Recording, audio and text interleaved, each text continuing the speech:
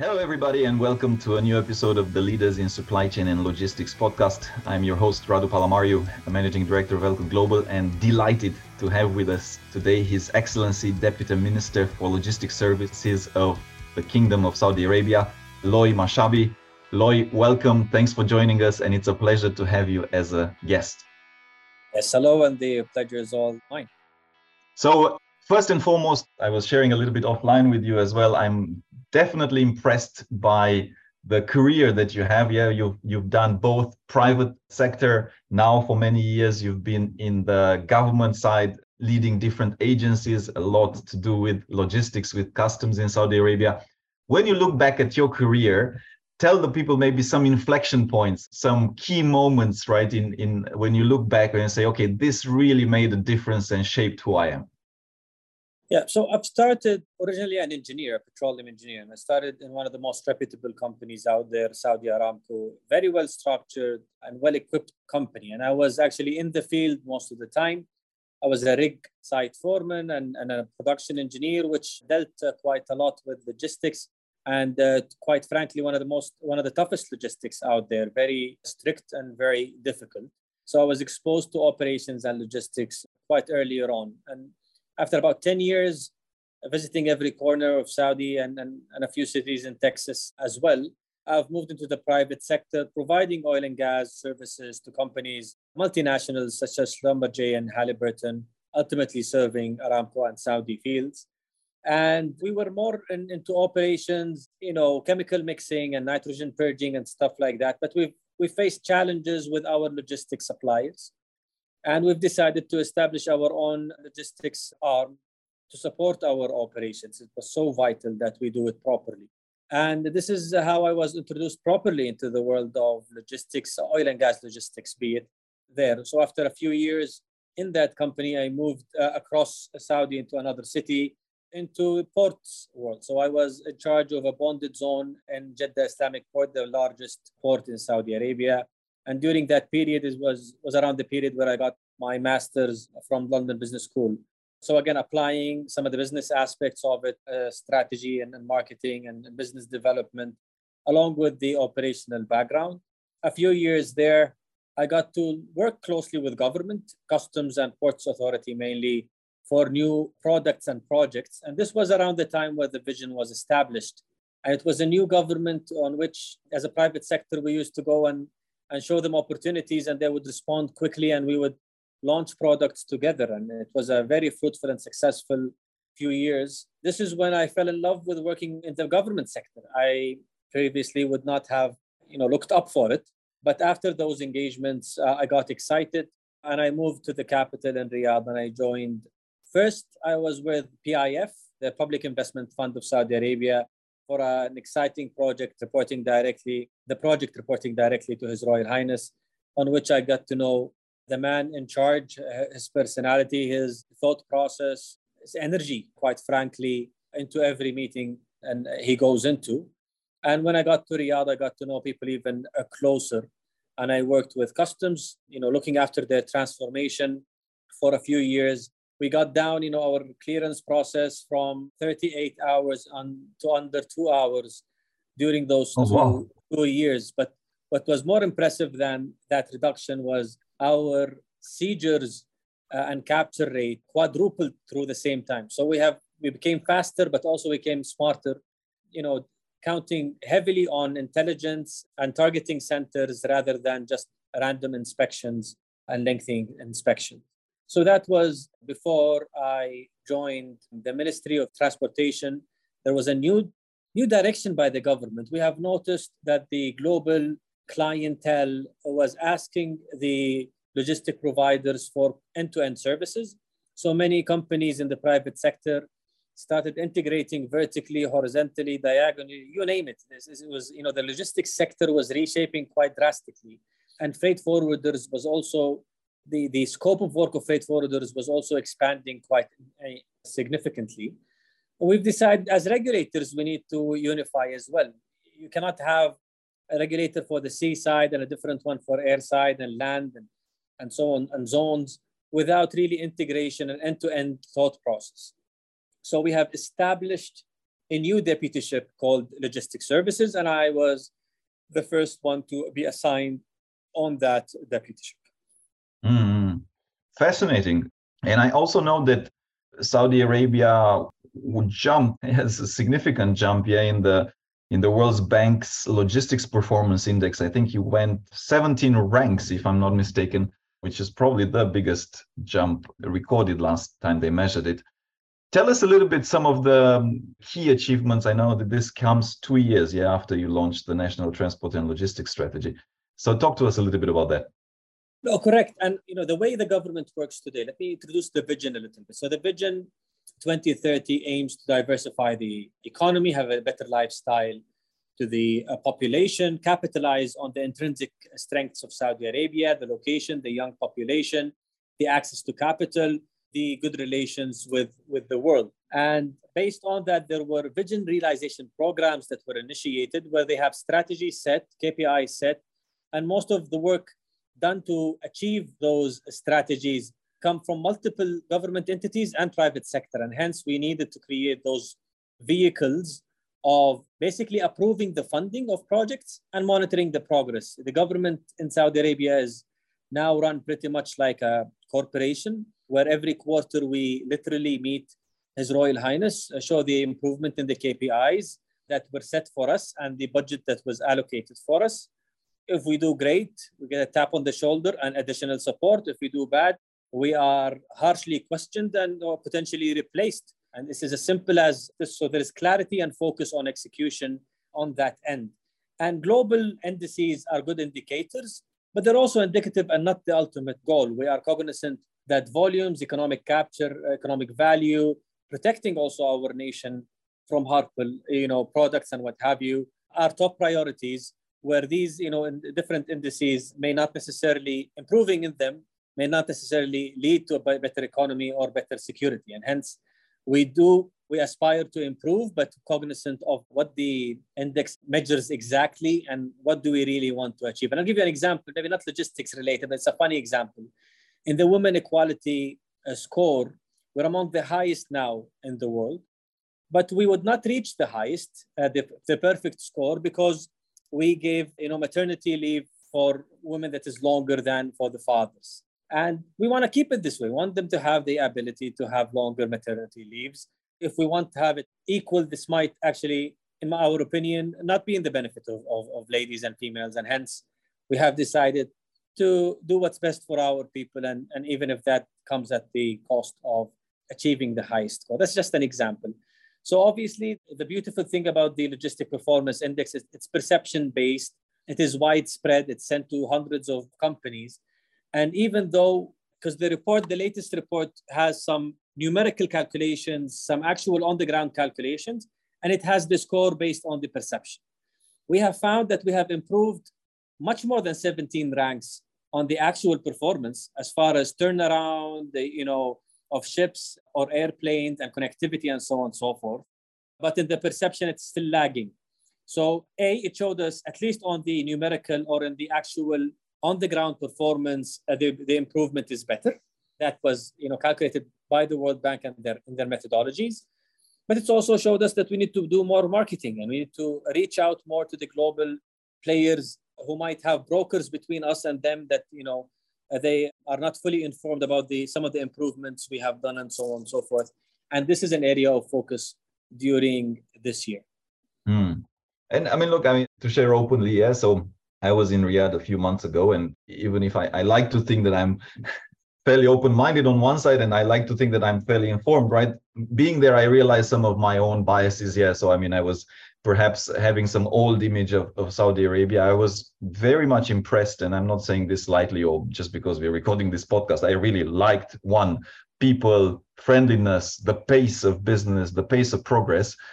But it did take me to be there, to actually experience it. And also from this, just to piggyback a little bit of what you said with the government being run as a corporation.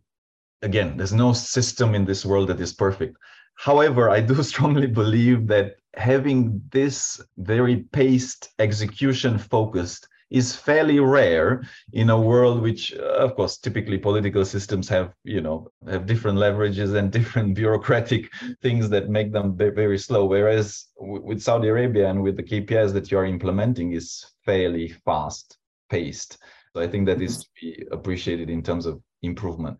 So specifically for the last 2 years, and you've done a lot, but I'm just curious, what would be some of the biggest projects that from a logistics and transport perspective, you say, okay, this was really some of the stuff that I'm very proud that we completed?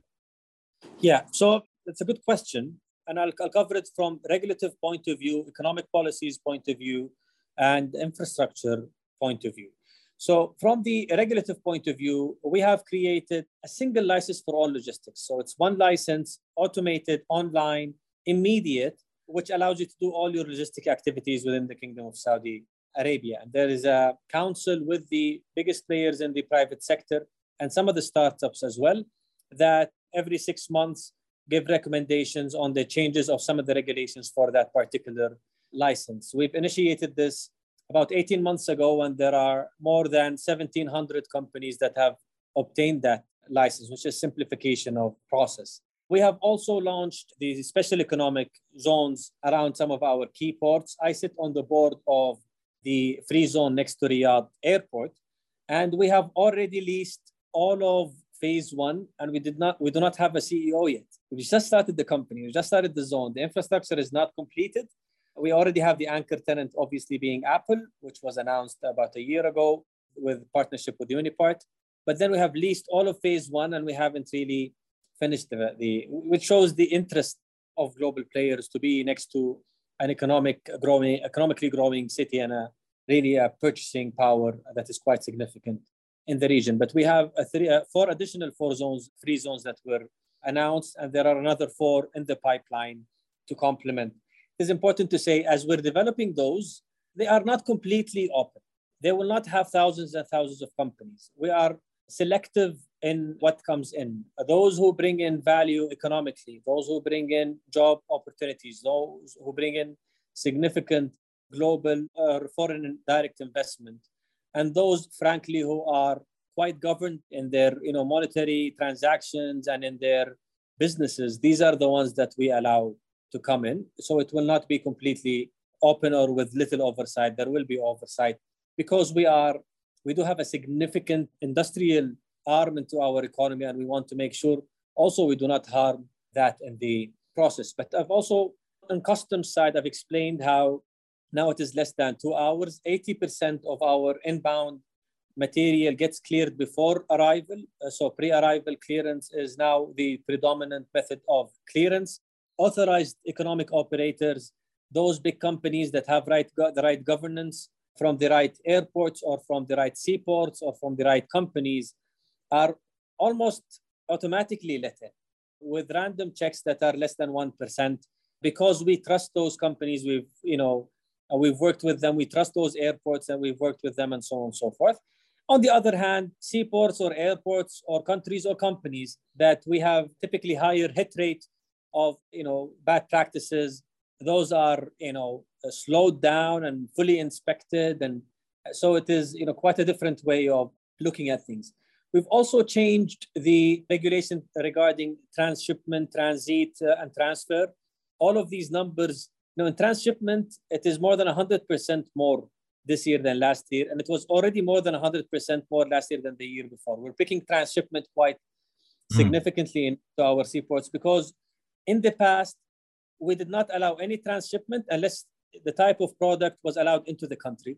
But now if it is in transshipment, even if it drives through the country, even if it does not meet our quality checks, or if it's not something that is typically allowed into the country, we now allow that to pass through the country. Obviously, drugs and weapons are not among those that we tolerate. This is as far as some of the major regulation changes, and this is based on discussion with the private sector. On economic policies, it's a massive change.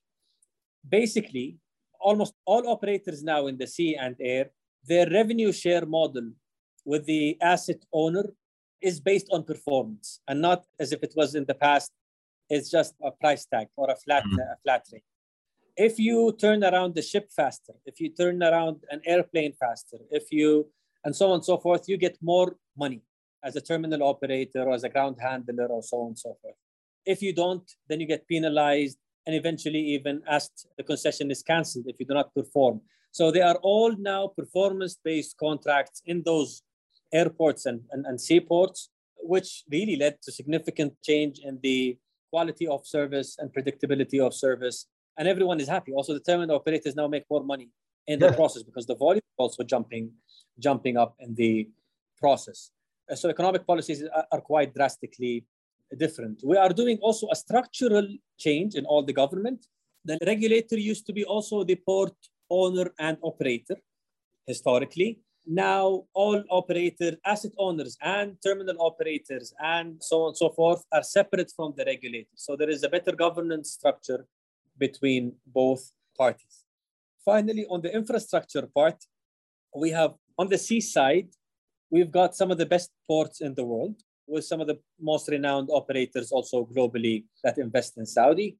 In the ancillary services that really complement the port services, this is where the area we have focused. So there are 9 new added value services next to our seaports, and none of them are by Saudi companies. So Maersk Line has a new one, MSC Line, COSCO, DP World, and so on and so forth. All of them are starting to do logistics services next to our seaports. Seaports do not really need significant infrastructure additions. In our air side, you've heard the King Salman 5-runway airport project, 200 billion. That is quite significant. But even between now and the realization of that new airport, 3 new terminals opened in Riyadh Airport, and there is a new terminal being opened in Jeddah Airport. We are the fastest growing tourism country in the world as far as tourism is concerned in the past couple of years. This brings in planes, and the bellies of these planes can be filled with e-commerce and other cargo. So even on that front, we are expanding quite significantly. When I finish with the fleet, you've seen there is an order of 100 plus airplanes, white bodies, that was announced between Riyadh Air and Saudi Airlines. So now we will have a dual hub strategy with dual national carriers working in tandem to help us reach the 250 direct destinations and the 300 million passengers. All these additional planes will come in, great for tourism, great for business, but also great for cargo as well. On the seaside, we already have stakes in some of the biggest shipping lines in the world, like Hapag-Lloyd and so on and so forth. But we are establishing feeder vessel manufacturing and feeder vessel operations to help us reach more into India, Pakistan. Really, if you look at it, we are surrounded by, locked potential that could be amazing as these countries' economic, growth happens. We have Iran in the east, along with India and Pakistan. We have Iraq, Syria, and Lebanon in the north, Yemen in the south, and East Africa on the west. Everywhere you look, there is a potential for logistics to play a significant role into better trade and better economic thrive and growth. And this is the mentality we're approaching those connections. And this is why we have established this feeder vessel, a company in manufacturing, and we have another company for operating those feeder vessels as well. Perhaps lastly, I will end with rail. I've covered maybe air, and we have the land bridge project that connects east and west, so the Gulf with the Red Sea.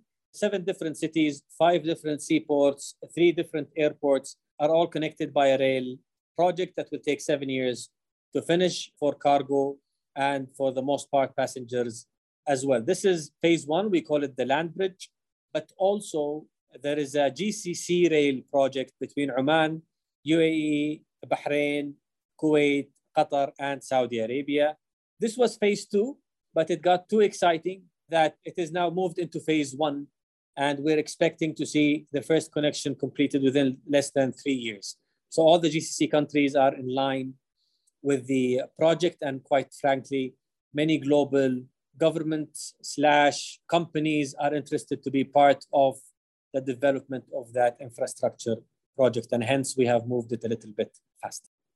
It's not often that you hear that in governments that the projects are fast-tracked, and especially, I mean, you're talking about a very significant project. And also it fits quite well with the sustainability aspects, right? Because rail is obviously better in that respect. Now, quick commercial break for me, because you said you're looking for a CEO. Our day job is actually executive search. So, if you need help, come to us. Secondly, and maybe specifically, I wanted to perhaps also share with the audience, and you've told me a little bit about it on our last call, but about the bigger vision. And you spoke a little bit about your neighbors, but ultimately from a positioning, geographical position perspective alone, Saudi Arabia is quite uniquely positioned, yeah, because you're touching three continents, yeah, Africa, Asia, Europe, touching, well, thereabouts, yeah. So what's the ultimate, let's say, goal? What's the 2030 vision? What, after all these projects are completed, how will it look like? Yeah, so I think, and I did mention that we want to capitalize on our intrinsic, advantages. We do have the most prominent buying, purchasing power in the region, be it for consumables, but also really for raw material and, manufacturing purposes and so on and so forth. I'll give you an example. People are familiar with iHerb, one of the e-commerce B2C companies. Their sales in Saudi Arabia is larger than their sales in the US, and it's an American company. In absolute numbers, not per capita. This is why they picked Riyadh as their distribution center. Riyadh alone as a city is 70% of their overall sales. And this really can be applied to many other consumables and FMCG products and e-commerce products and so on and so forth. So we do have this captive demand that is great that we need to capitalize on. And I sit on the board of Saudi Cargo. Our load factor coming in is 95%, never been below that. So we do have, even if without having the free zones, even without having the facilitation, the ancillary services and value-added services, we do have demand coming in, which makes, logistics is all about keeping those moving assets full the whole time and not, move empty. So that's one advantage that we capitalize on. Now, obviously, with the free zones, which allows for re-export with the feeder vessel, with the higher air passenger connectivity, this also allows for export balance that really yields to significantly reduced cost and time for goods to come in and out. And this is how we look at our region. By no means we are focusing on taking a bigger market share of the transit goods. That is not the priority. The priority is to grow that market. We believe it could be 10 times larger than it is today. So it is great to have the Abu Dhabis and Dubais next to us, and hopefully soon Ain al-Sukhna in Egypt and Djibouti as well, Iraq, massive potential. The more these cities and ports grow, the more we believe we're in a position where we can make more out of it. Everyone really in the process, but us especially as well because of our location capabilities there. And I'll give you an example. For tourism alone, tourism between Saudi and Dubai is massive now. It is one of the busiest, if not the busiest, connection between two cities. It's always the top three.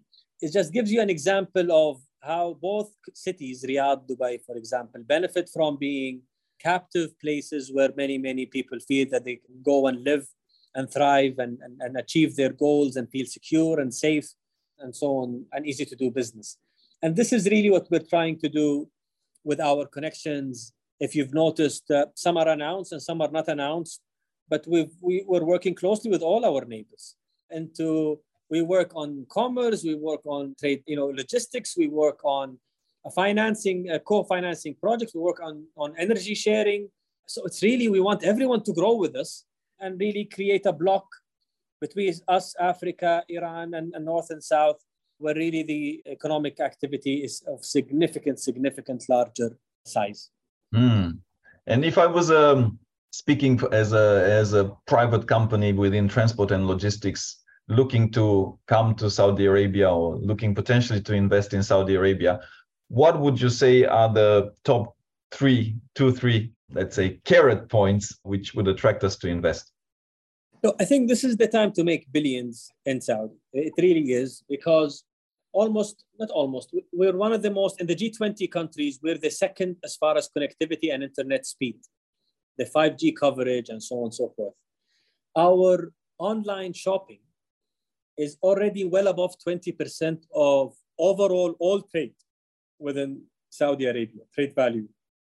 The food and beverage sector, the online delivery apps already form 45% of the whole F&B sector in Saudi Arabia. And there are only 5 big players in that domain. It's a trillion, I don't want to say the number, I'm not sure about the number. It's a massive market size. And, there are still relatively a few number of players. Anyone who comes so this is a savvy young generation who's very well acquainted with technology as consuming it, but also in programming.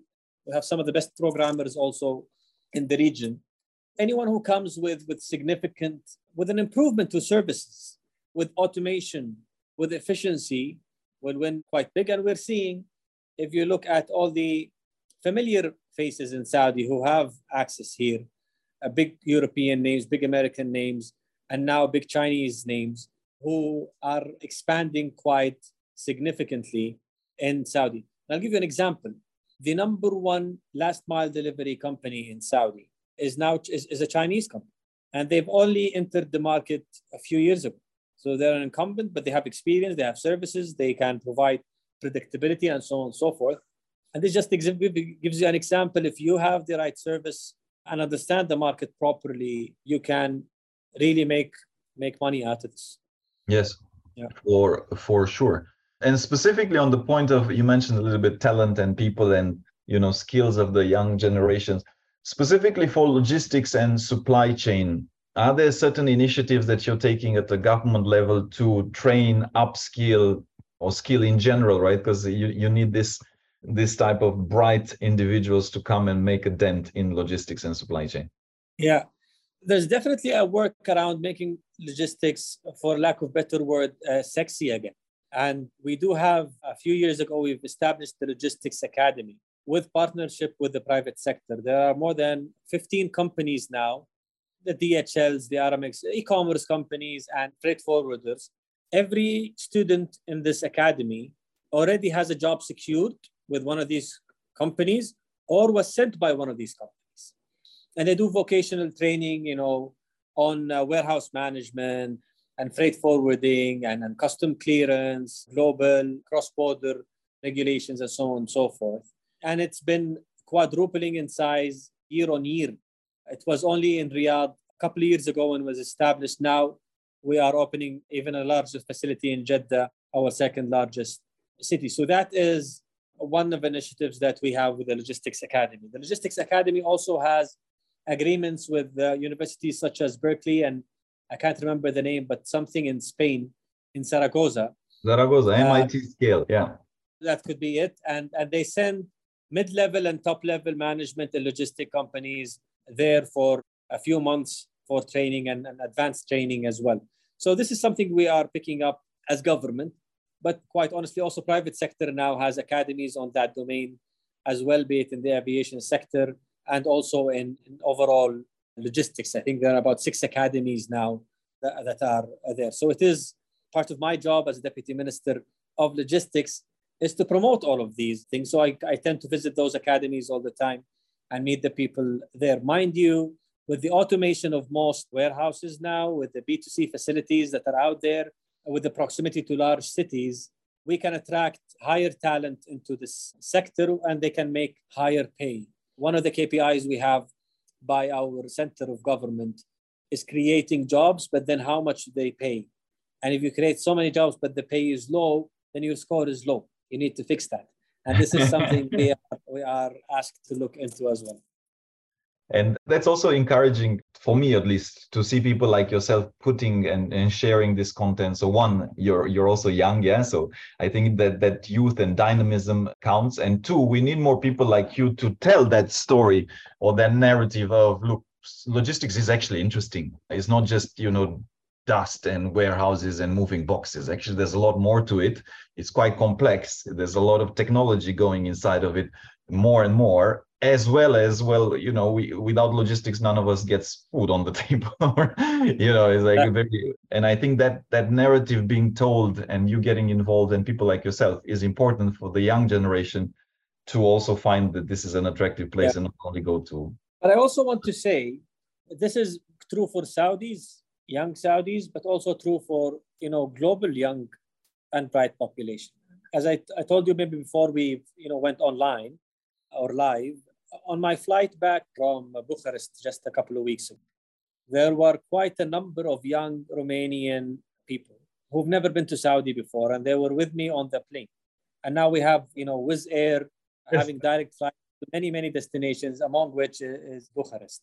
And I was on that plane and I was asking them, have you been to Saudi before? They said, no, this is the first time. We're excited. I said, are you visiting? They said, we're going to go work in NEOM. So a bunch of Romanian young engineers got job opportunities in building one of the most aspiring, most definitely one of the most advanced technological, really endeavor, exploration out there. And I think this is also true to many other young and bright engineers globally. So this is exciting for us as we are getting more and more bright minds also coming to Saudi and being part of that change. We know Anna in common, yeah. And she was telling me, I spoke to her a few weeks ago and she came from Riyadh to Bucharest and she said the plane was full. Bucharest, capital of Romania, the plane was full. So I think it's, there's definitely incoming traffic. And also, I'm deeply passionate about this at the global level. And I think the more we share, the more we tell these great examples of how people are working and making a difference within logistics and supply chain, the more the youth will also come join and obviously make a difference.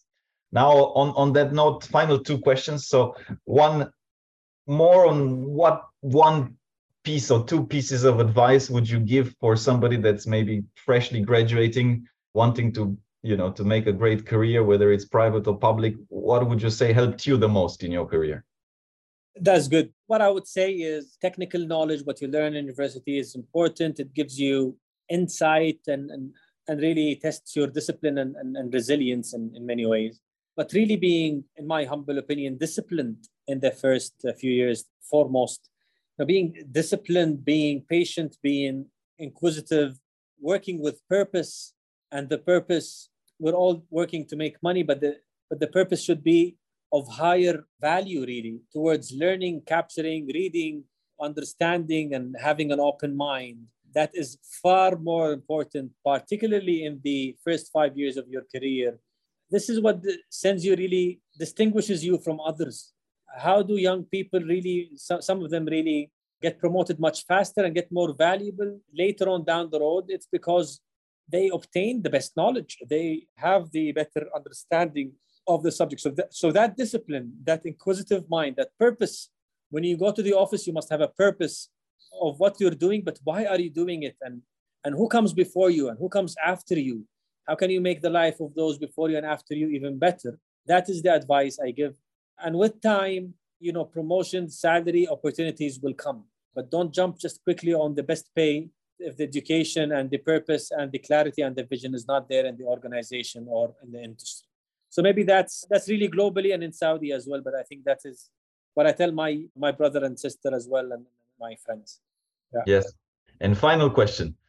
Since, the Saudi Arabia football transfer market is the hottest in the world, I gotta ask you, what's your favorite team? Are you allowed to share? What's your favorite team? My favorite team will be playing the World Cup. It is the champion of last year in season in Saudi Arabia. It is Al Ittihad. It's Jeddah based. And we have Benzema, Jota, Fabinho, Kante, all joining an already impressive team. And hopefully we'll see you in Riyadh. I think in a few months we'll see you in Riyadh. And it will be a spectacular event, I'm sure. Super. Well, fingers crossed. If they win, it would be, I'm sure it would be going to be a national holiday and and so on. I mean, ultimately, even at the World Cup, Saudi Arabia was the only one that beat the champions, right? So yeah, it was an unforgettable. I have quite a few Argentinian friends, and we had quite fun, me and them. No, I'm sure that's a night that you will never forget, for sure. Well, Minister Lloyd, it's been a pleasure having you. Thanks for the great sharing. Keep up the great work in Saudi Arabia and keep pushing the logistics and transportation sector. And looking forward to hearing more great stories soon. Thank you. And I look forward to more and more business with our also partners and the region. I think if I end with something, I think trade, logistics are means of communication and connection. And we desperately need more of that in today's world. In the past year alone, I've been to Serbia, Iraq, Djibouti, Germany. I'm going to China next week. Really, I would say the silent majority of the world population is longing for connection, openness, common ground, respect, and opportunities. And as a logistician, we're all for opening more doors. Love that. Brilliantly said. We have enough of the tensions and whatnot. And indeed, the more trade, the more transport, the more commerce, the more you are interconnected. So there's less likelihood that something goes awfully wrong in the middle. Exactly. Super. That's our job. Exactly. Thanks a lot. Pleasure to have you. Thank you. Thank you for listening to our podcast. If you liked what you heard, be sure to go to www.elcotglobal.com and click the podcast button for all the show notes of the interview. Also subscribe to our mailing list to get our latest updates first. If you're listening through a streaming platform like iTunes, Spotify or Stitcher, we would appreciate a kind review. 5-star works best to keep us going and our production team happy. And of course, share it with your friends. I'm most active on LinkedIn, so do feel free to follow me. And if you have any suggestions on what to do and who to invite next, don't hesitate to drop me a note. And if you're looking to hire top executives in supply chain or transform your business, of course, contact us as well to find out how we can help.